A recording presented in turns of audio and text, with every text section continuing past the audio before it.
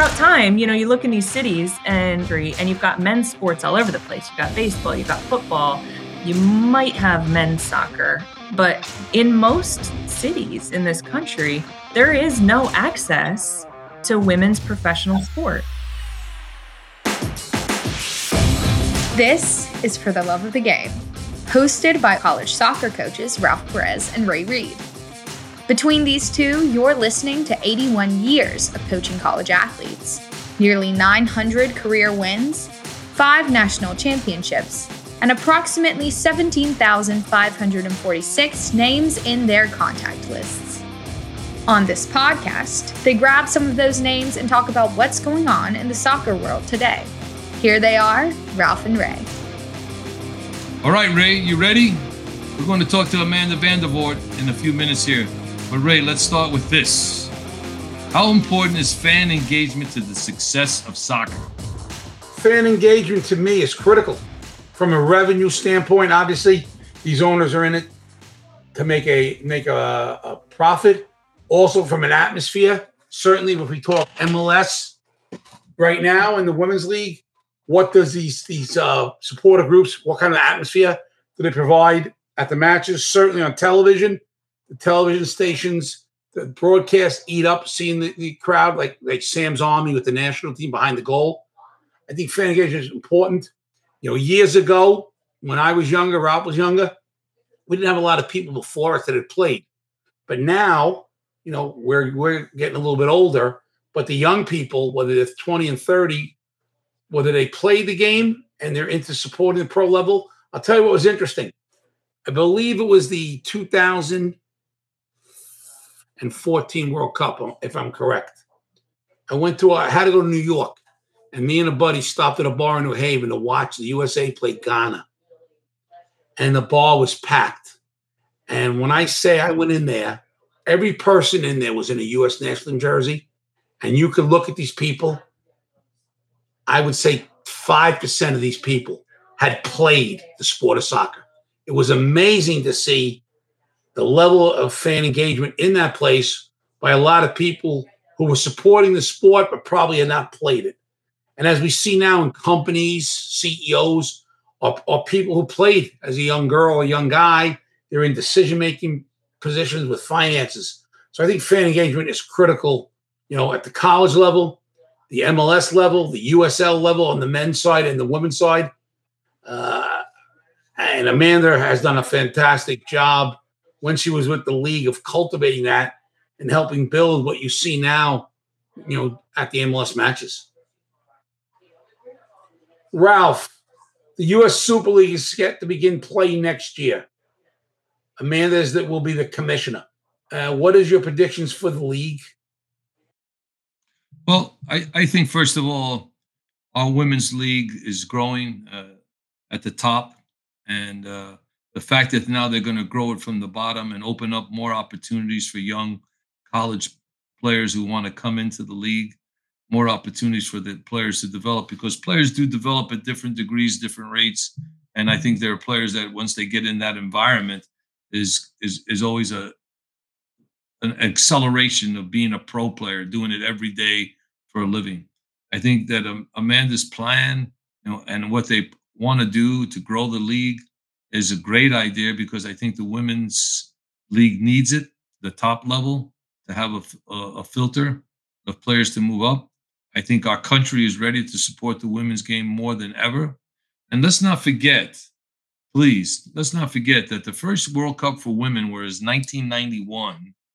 And on that very initial World Cup in 1991 in China, Anson Dorrance led the women to World Championship. And we have won the World Cup now 4 times, with Tony DeCicco winning in 99 in the United States, and then Jill Ellis winning it twice, in Canada and in France. So I think when you look around the world, we are the number 1 team in the world. And I think we have now woken up the rest of the world to the women's game, where all these countries, Spain, Portugal, England, Germany, France, of all South American countries, Brazil, Argentina, Mexico, have all supported their women's games through their federations in a much better way, pro leagues in all those countries. So if we want to stay ahead of the curve, we've got to keep improving our infrastructure for soccer on the women's side. And I think Amanda is the perfect person to do this with her experiences at the different levels that she's already served the game. That now, as the commissioner, I think she's ready to take this USL Super League to heights that's never been seen before. And my prediction is going to be a great success. I think there's thousands and more than ever of people that will support the women's soccer. I think it'll probably be, in my opinion, the most attended sport on the women's professional side than any other sport that we have in the country.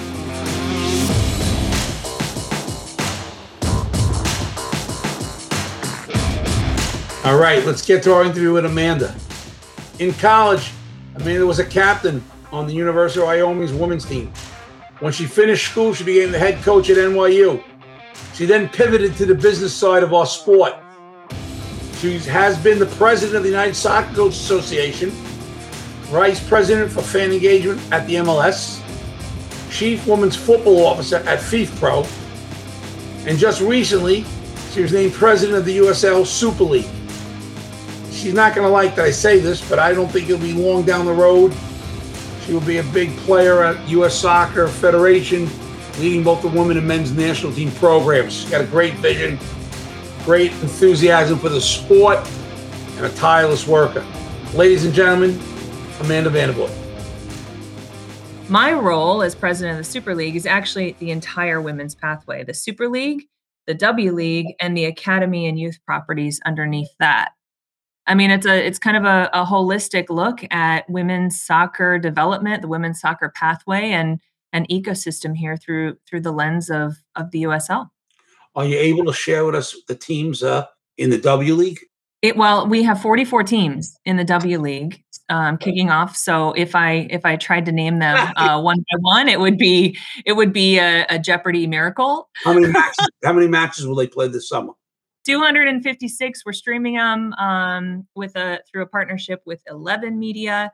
And you'll actually see we just started our expansion announcements for 2023 as well for the W League this week. We've actually started announcing additional teams coming into the ecosystem in the year coming. So it's a healthy, thriving league. We're really excited about the pre-professional pathway. And it's a summer league. It complements the college season really well. We've brought in Dr. Missy Price, who used to be the coach at Wellesley College, and she was the former president of United Soccer Coaches, like myself.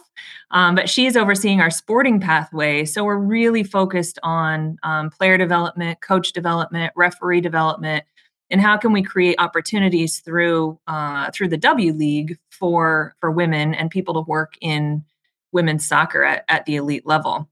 And hopefully this becomes a pathway for all of these functional areas, whether they're executives, coaches, staff, referees, players, into professional soccer with the Super League. Is the goal, Amanda, with your academies, your pre-pro league and the Super League, to have them all connected, have a building system? Or is it going to be in the beginning, some of pro teams, some of pre-pro teams, some of academies? Or are you going to try to integrate them all together? Yeah, I mean, I think integration is a key part of how we're thinking about this, so that there is, it's a pathway opportunity. It's something we've never really had on the women's side, right? Straight from youth, where you can actually, as a girl playing soccer, look up to the professional women in your city, in your club, in your town, and say, wow, I can actually do this as a paying job as a female professional in my life and as my career. And this opportunity is literally right in front of me. You've got to be very excited in this new role. Yeah, it's cool. It's I played soccer as my whole life. I was a youth player. I grew up playing in Arizona. When I was a kid, it was like a mixed bag. I was 16 playing with 24-year-olds on tournaments put together in Vegas, to just try and get games. So now to be able to actually see the pathway through a developmental lens and a player-centric lens, and really thinking about, elite pathways is something yeah, I feel really fortunate in my life and my career that I can give back to the game in that way. Have you made public yet? Can you make public yet how many teams at the top level? Or that hasn't even been announced yet. No, we haven't announced it yet, but we're expecting 10 to 12. Well, we haven't announced the names, Right. and cities that we'll be in, but yeah, we're expecting 10 to 12 teams in our inaugural year, and a path to expansion after that. So yeah, we're real bullish on it. Our owners are all really bullish on the women's platform and the opportunity. You know, Ray, if you look at it, and Ralph, there's 40,000 women playing college soccer, about 40,000 playing college soccer today in this country, you know, all levels, Division 1, 2, 3, NAIA, JUCO, et cetera, and of which there's talent certainly spread throughout the entire ecosystem. But there's only 12 professional teams in this country right now. So, you know, our goal is to, in our first year, double that number, and create more opportunities. So, and that's for players, like I just mentioned, but again, coaches coaching at the pro level, executives who just haven't had a chance to work in pro soccer, give them a chance to do so. Thank you. Thank you very much. I guess, for me, reading about you, I knew what you've done, but I didn't realize the extensiveness of all the things you've done. So, how was your time when you were at FIFA and that role that you had as a woman's consultant? Because that's the highest level, FIFA. Yeah, thanks for asking. I started my work with FIFA around the 2011 Women's World Cup. I was working at MLS at the time, doing social media and fan engagement, and FIFA invited me out to Frankfurt to the Women's World Cup final. You remember that's the World Cup, the Women's World Cup. We lost to Japan in penalties. Yes. But anyway, I started in with FIFA. I spoke at the Women's World Cup. I think I was on a panel back then talking about the impact of social media on the growth of the game and how we could actually leverage this direct to consumer channel to grow women's soccer, you know, based on the work I'd done with WPS, women's professional soccer here in the US, and then obviously with Major League Soccer. So I went out in 2011. I've been part of every Women's World Cup convention. I've been fortunate to be invited to speak with them and at their conventions around the World Cup since. But my work with FIFA was really focused on development. So I traveled to Jamaica, I traveled to Tanzania, to India, to countries all throughout the Caribbean. I did some work in Asia and Africa, or Asia and Europe around women's soccer development. So really, we would go at that time. It was a course called Community, which no longer exists within FIFA because they've greatly expanded their women's football development like organization part of FIFA since then. But back then, we had this course called Community, and we would go into a country and bring together the FA, the Football Association, the players, local sponsors, media, political influencers, in the country, and all come in for a week-long conference and talk about the development of the women's game. How do you market the team? How do you build commercial opportunities? What are standards for playing? What are competition standards to put in place? In some cases, they launched leagues on the back end of those courses. In other cases, they launched, national partners and sponsorships. I mean, it really became kind of this launch pad to developing women's soccer in countries where it was quite nascent. And so that was a lot of my work with FIFA. I was fortunate to stay involved with that group for some time, all the way through the 2019 Women's World Cup, where I helped integrate social media into their annual convention as an on-stage MC. We were trying to add some social media flair to the way they approached their international conferences. It was super cool. So yeah, so I've done a lot of development work with that group and tied to the Women's World Cup specifically. Well, I appreciate that story because I'm the old guy here in this group. And yes, you are. Yes, you are. Ray was telling me about his Twitter before we got on the phone. He was telling me how good he is at Twitter and Instagram, actually, but he challenged you on TikTok, Ralph. Yeah, well, he's challenged me in a lot of things. Let me tell you, man, you go with TikTok. Go back. He thinks that's a clock, TikTok. But here's the thing that I'm just amazed because you're telling us that you started playing in Arizona, and I'm looking back at 1988, 89. I'm coaching the U.S. team, the under 20s, and the national team trying to get to the World Cup. To make a living, started and was asked to coach Cal State University San Bernardino in the inaugural season of women's soccer there in 88 and Wow. 89. Yeah. It's not a known fact, but I'm very proud of that. And the situation for me is that having three granddaughters and a daughter, you change your whole view on, looking at that side of the house, the gender. It's so encouraging to hear now that there is a serious pathway for the women soccer players and women referees and women coaches. And my pal Jill Ellis knocked it out of the park, two-time World Cup champion. So on this whole thing of soccer in America, it's interesting that a young lady like yourself, Cindy Parlow, who's now our president for the U.S. Soccer, and then yourself, I just think the game is as healthy as it's ever been, and where it's going to go for the women's side of things. What would be the words that you could pass on to either a player, an aspiring young coach, or someone who wants to ref or be an administrative person in this league that you're taking on some massive numbers here? It's mind-boggling that you're taking on this whole country of ours with all this soccer events that are going to take place in the immediate future. Where do you find the time to get all that done? There's always time for the things you're passionate about. So you make time when you care about something, right? And by the way, like, it's an honor that you even list my name in the same breath with Jill Ellis and Cindy Barlow Cohn. Like, they're incredible women who've certainly done amazing things, in their careers and for soccer in this country. So, a big acknowledgement to them. And I don't know, that's a big piece of when we're thinking about the future of women's soccer is recognizing, the past. And Ralph, no, I didn't know that about you, and launching the inaugural women's team there. Like, that's super cool. And we have to recognize that we didn't get here, alone, and that, the future's bright because of all the work that has gone in. So I do think we find time for things that we're passionate about. You know what? My North Star is creating opportunities for women through soccer and for people in soccer. So that drives me. I've certainly in my career had moments where other leagues have popped on my radar to work in other sports. I've worked in many verticals within soccer. I've worked in data and technology and social media and marketing across the space. And so I think I could have probably branched off into other industries, but genuinely, like, my heart is with soccer and I can't imagine doing anything else. So when I think about advice to give to others, it's find your North Star and follow that, right? So find your North Star and lead with your values.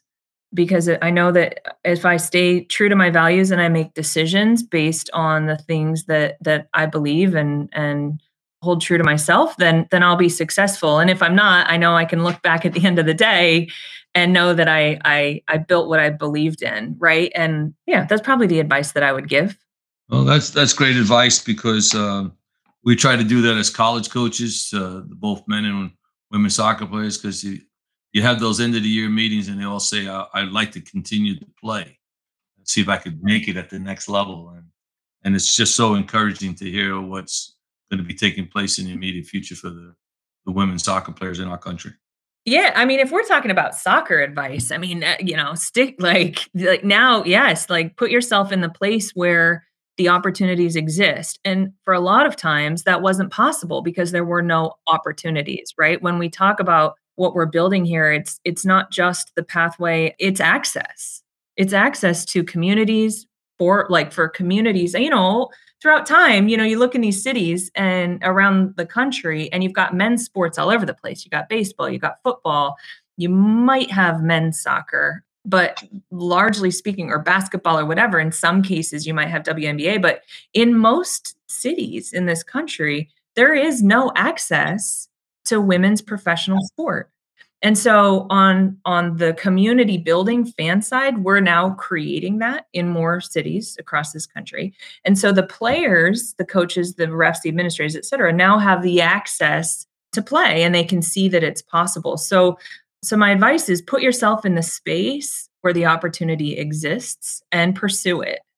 When I left, and as a little bit of maybe an example in my professional world, maybe this transcends to somebody listening, but when I left MLS in 2019, I was a vice president of fan engagement, and I loved being at MLS. I loved my job there, but I knew I'd been on almost a decade, and I knew I wanted to be back in the women's game, and I wanted to work in international soccer.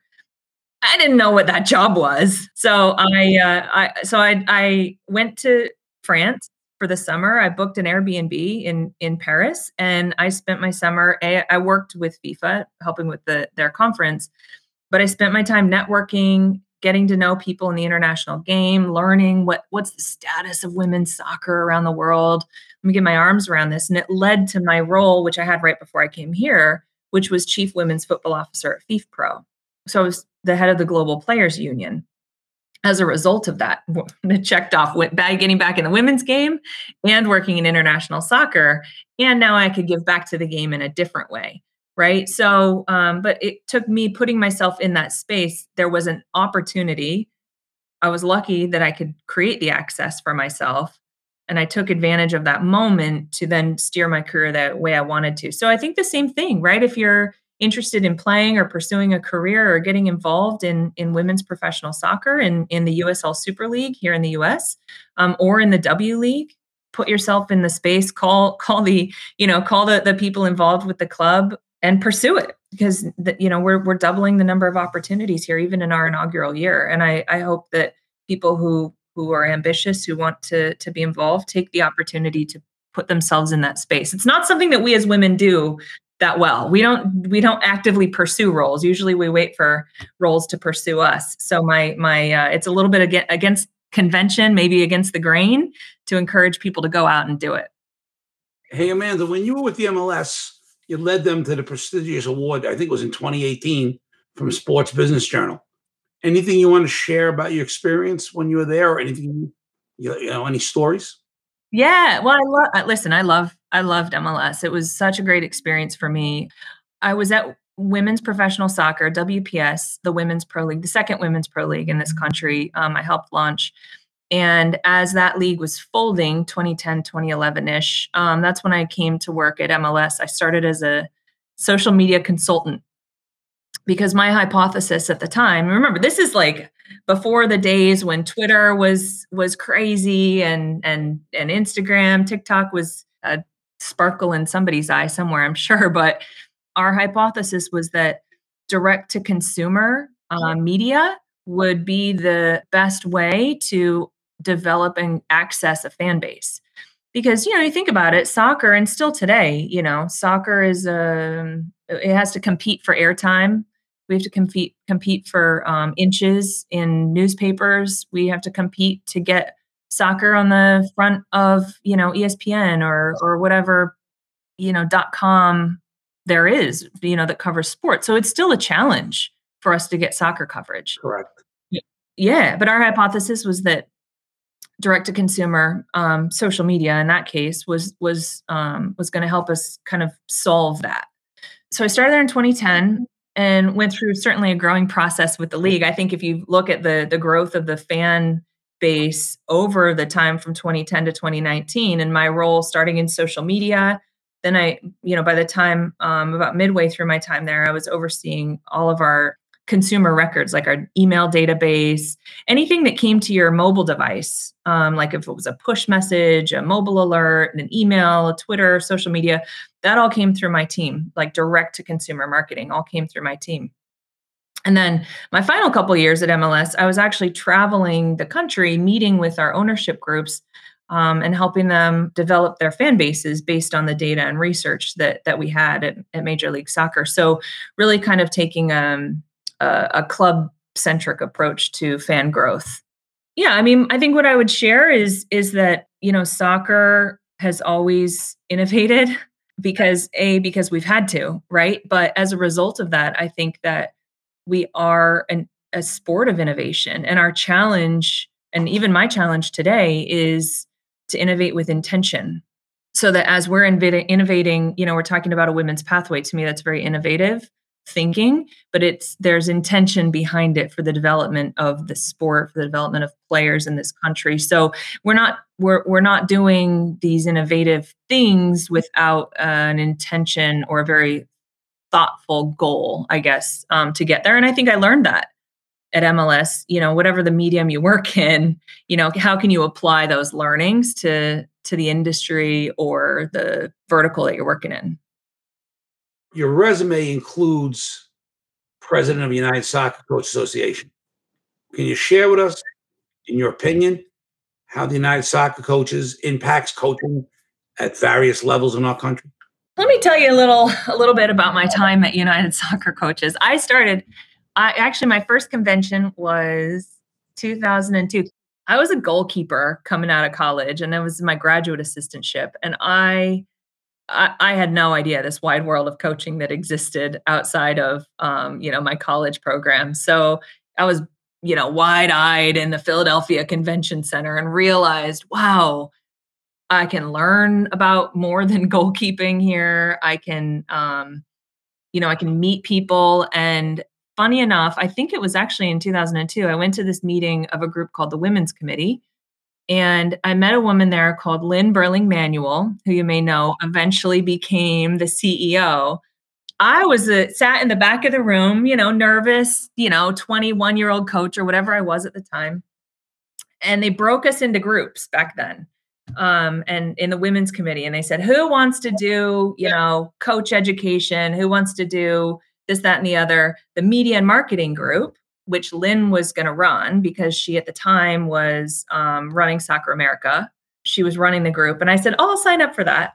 So I went and I started doing all the newsletters for the women's committee. And I was, I was going to the Final Four with my clipboard and getting people to sign up for the newsletter for the soccer coaches. I mean, I was like working my magic there, trying to get a sign up list for an email newsletter. Anyway, so I spent a lot of time really learning. I got my premier diploma. I went through all the coaching courses. And I think what I learned about the Coaches Association is how important it is to have a community of people who support us in our coaching journey. And I say us because I will always consider myself a coach and a player, even if I'm not actively doing it right now. Although I do it in other instances. I think I'm a coach and I can't shake it out of me. So in my professional life. Well, you got to coaching every day at the USL. You're coaching everybody else around you. Yeah, exactly. Careful. If they hear you, Ram, they're going to be running laps around this office. So anyway, wait, let me go back. So soccer coaches. So I think it creates a community and a space where we as coaches can collaborate, communicate, and grow. Two things. One, when I was president of United Soccer Coaches, as life has it and spins around, Lynn Burling-Manuel, of course, was our CEO at that point. So funny how roles become reversed. Well, with Joe Cummings and then Lynn Burling-Manuel. So funny how roles can become reversed in our lives, where, Lynn was the head of the women's committee marketing group. And then turns out I'm the president when she's our CEO. So I think that's this community of coaches that we have, though. We can always learn from each other. It doesn't necessarily matter, if you're the head coach, the assistant coach, or number 18 on the bench. We always have something to learn from each other. And I love that about the coaches community. The one thing you mentioned there that I think is just, a breath of fresh air is that you threw Lynn Burling out and you threw Coach Russo out. It's just like you worked for Don Gauber, who went to the same college that I went to, Oneonta State. And, one of the things that I just really find interesting for me is that as you see people go into their jobs and they work, and then you sit back and say, okay, let's see how they do and can they do it? And, but what I'm hearing from you today, I know you're going to be successful in this endeavor that you're involved in. And I just want to say that, all these things that you're mentioning were the same infancy problems that when I left college coaching to go into the MLS in '96, fan base, developing it, and the mechanisms that you have to do with what you have. The problem that I see is that it's growing so fast. I mean, the men's side now we're up to 28 franchises when we started with 10. And how do you? I think growth is great, but how do you manage that as well? Because you threw out 44 teams. You threw out. I'm writing all this down like homework assignment. 40,000 women play college soccer. Yep. I mean, it's phenomenal. I mean, we're As you said, you've traveled the world. I think the one thing that we're so unique in America is that on the women's side, we're the Brazil. We're four-time champions. Mhm, You know, mhm. the men, we still haven't gotten there yet.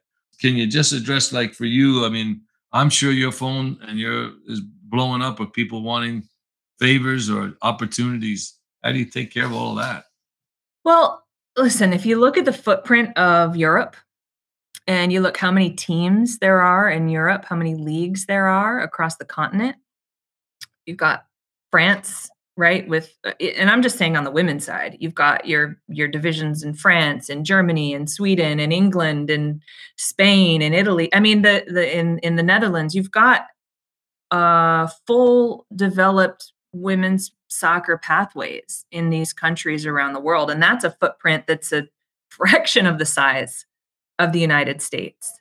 So, and then take into account our women's soccer and girls soccer ecosystem, right? That we have millions and millions of girls playing soccer with a pathway to college and an education. The 40,000, I think, is a significant number for us to actually look at. There is no shortage of need right now in this country for women to play soccer. So to me, growth is inevitable in this sport and in these communities. What I think is critical for us as leaders of this sport is to do two things. One, ensure the player conditions are appropriate for the players, right? So everything from player safety to field conditions to scheduling, make sure that we're accommodating for rest and recovery, right? In a player's schedule, because it's not just about getting as many games as you can to fill stadiums. It's about making sure that the players are at peak performance levels when they are competing. Because the better our game shows, the more fans we'll get, and it's a self-fulfilling prophecy, really, when you start to look at economic factors and commercial models. The other thing I think as leaders in this game, and I put all of us in this category, is for us to say, where do we want the game to be 10 years from now? And then we in each of our lanes can build towards that. Right. So is a conversation I'm having with the referees. Where do you want referees to be 10 years from now? Is it, in the women's game, is it 50% men, 50% women? In the men's game, is it 50% women, 50% men? Are we looking at Hispanic audience, Black demographics? Like, how are we incorporating underrepresented groups into some of these areas within our industry so that we can say 10 years from now, okay, and then I, as the president of the USL Super League, can create the programs and platforms to get us there. But I need the referees to tell me what they want, what their vision of the future of refereeing is, right? And that's just speaking purely, my example there is just from a demographic perspective, but let's have a conversation around the innovation in the game. And I would love it if we had, that's just one example. I would ask the same coaches. Where is the coaching industry going to be 10 years from now? Because right now, and this is why I think United Soccer Coaches, I believe actually that independent representation is really important for interest groups within our sport, like the Coaches Association, like the players' unions, because they can have a point of view on where the industry needs to be for their needs. And then us in these leadership roles can help develop and build it. So the challenge for me is not, I think growth is inevitable. I think it's going to happen. We just got to do it right. And we have to innovate with intention. Again, it's like, make sure that this train is doing the right thing so that it's a quality experience for everyone involved. So you strike me from my background on you, and then obviously dealing with you a little bit, as a woman with very little ego. But when your career's over, what do you want to be remembered for? In terms of what you affected or changed. When people bring up your name 25 years from now that knew you, what do you want them to say how you impacted the game? I lead with intention. I don't, I go back to my roots. My intentions are to create access and opportunity for women and people in women's soccer. I genuinely believe that, but I think it's a collective effort. I think one of the things I love doing is connecting great people together. I'd love for this spirit of innovation and connectedness to live beyond me, and that those relationships and ideas and innovations that we've worked toward are creating, more space for women and girls and people in women's soccer. I don't envision like a particular job that I would ever want, or a particular like title. That doesn't drive me. What drives me is relationships and helping others grow. Good. I'm a coach. I'm a coach. We're all coaches. That's right. All right. And this is more of a personal question. So you grew up in Arizona. You worked for a while in New York. You obviously worked in Europe. You're now in Mhm. Tampa. How did you pick University of Wyoming? Well, I was, you know what? To be fair, actually, Ray, I was really late to the playing game. I didn't start playing soccer. I played an AYSO season in the 5th grade. I absolutely hated it because it was in the summer. I was like very awkward, like, stage of girl growing up. Ugh. And I left it. I didn't want nothing to do with it until I was 13, and my friends were playing at school and invited me to come stand in goal. So I was like, you know what? As long as I'm not running around, I don't mind. I'll stand in goal. My daughter said this to me when she was a kid. Yeah, yeah. And I started playing. So I didn't start playing till I was 13. I went to high school. My first game playing is in high school for the varsity. I was on JV, but the varsity goalkeeper had bad grades, so she got suspended. So they were like, "All right, come stand in." Literally, like I was literally just a stand-in. We were playing a team, I think, out of Nogales, and they came up. We were beating them 6-0. I hadn't touched the ball. So the one time the ball came back to me, I went to go like swipe at it, and I stubbed my toe on the on the ground, and the ball kind of like sputtered towards a forward. I can still see it in my mind's eye. Sputtered towards a forward that was running at me fast as the wind, and she took one touch, kicked it around me. We lost 6-1. That was like the first time I ever touched a ball from my high school. I was like, this is dreadful. Either I'm going to quit or I'm going to become the best I can possibly be. I chose Avenue B. One day I was moping about. I was in Tucson, and I went out to my mailbox. The one thing in the mail that day was a card from Tony DeChico's Soccer Plus Goalkeeper School. I was like, well, if I'm going to be the best I can be, I got to go to goalkeeper school. But I had no money. My mom's a waitress. My parents were divorced when I was a kid, and I was like, this is in San Diego. How the hell am I gonna get to San Diego to go to Soccer Plus goalkeeper school? So I started making these necklaces, these like braided necklaces with a little like, you could buy, little kids do it. They make a little soccer ball and fire it in the oven, and it gets hard. Yep. And I'd poke a hole in it and I'd create a little necklace out of it. And I started selling them like out of my soccer bag at the fields, trying to, I don't know, $5 here, $10 there. I don't know. I was just selling necklaces and anklets at the time, like thinking I was super cool, to try and raise funds. And then I was going door to door and trying to raise money to go to goalkeeper camp. Good for you. Made a couple $100, paid for gas money and registration. And I went out to UCSD, to Soccer Plus, and met some lifelong friends who are still some of my best friends today. And I actually learned how to be a goalkeeper. And that inspired me to say, you know what, I can do this. I can be the best I can be. So 2 years later, I was at Surf Cup, met the goalkeeper coach from the University of Wyoming, and he recruited me to come in. So I didn't actually sign for the University of Wyoming. Kevin Blocker was his name. I didn't sign until my senior year. It was one of a few schools that was offering me. Like I said, didn't come from money. I needed a scholarship, right? And that was the path at the time. So University of Wyoming came through late in my days in a pinch, and I had a great recruiting trip. 1, 2, 3. Here I am, a cowgirl. Before we go, Amanda, we did this with Alexi a couple of weeks ago. Okay. Real quick, we stole it from Michael Kay on his show with the Yankees. Most memorable moment for you as a player? Oh, my most memorable moment as a player would have been when I was at the University of Wyoming playing against Texas Christian University, TCU. They came up to play us, and it was in the middle of a blizzard, as it is in Wyoming. And poor TCU we were on the bus. The ref blew the whistle. They ran onto the field, played the game, ran onto the bus, and drove back to Texas. I think that was actually the first time we ever won a game. How about your most memorable coaching moment? When I was the head coach at NYU, we were playing at Carnegie Mellon in Pittsburgh, and we were losing 1-0.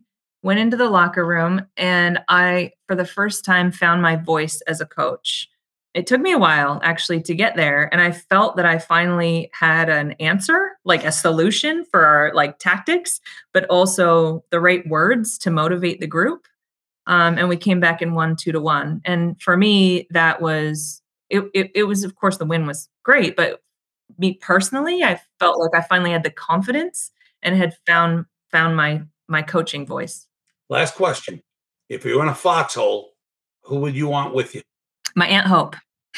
Aunt Hope. All right. Aunt Hope, 100 times out of 100, every day Aunt Hope's the best. She would be in that foxhole with me every day. Thank you. Let me kick it back to Coach Perez. Well, Coach Reed, who's stuck in the East Coast, has never been to Laramie, Wyoming. I have. And I was a Region 4 guy. Beautiful campus, beautiful school. And so I could see why you went there.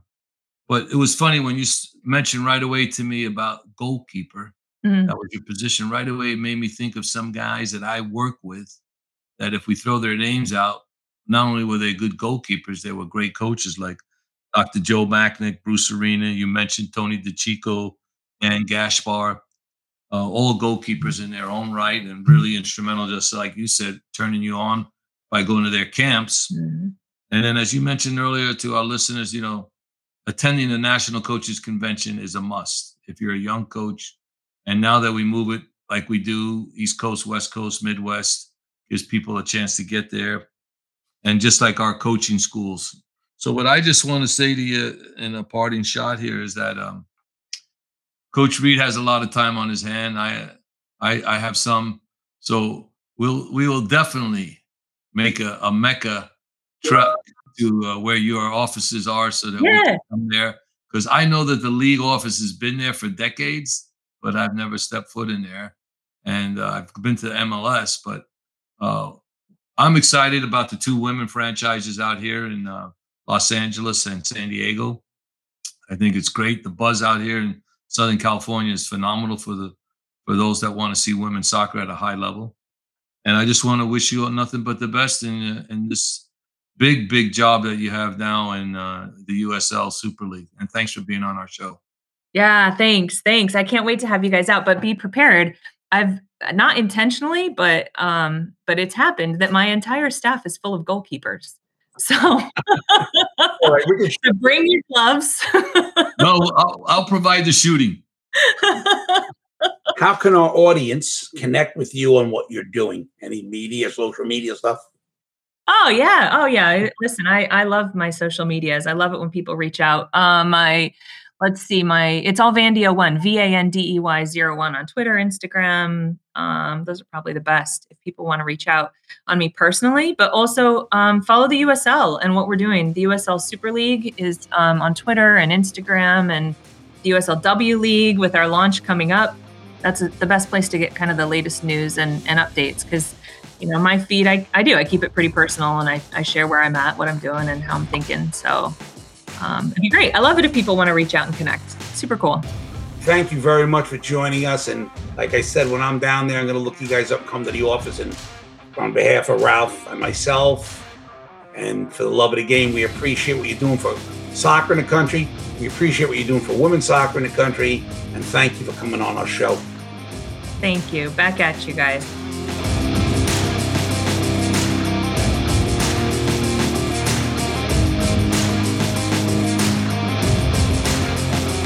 Thanks for listening for the love of the game. If you like this show, please give us a rating and a review. Share this with all the social medias and tell your friends. This podcast was produced by Earfluence, and I'm Ralph Perez. And I'm Ray Reed, and we'll talk to you again soon on For the Love of the Game.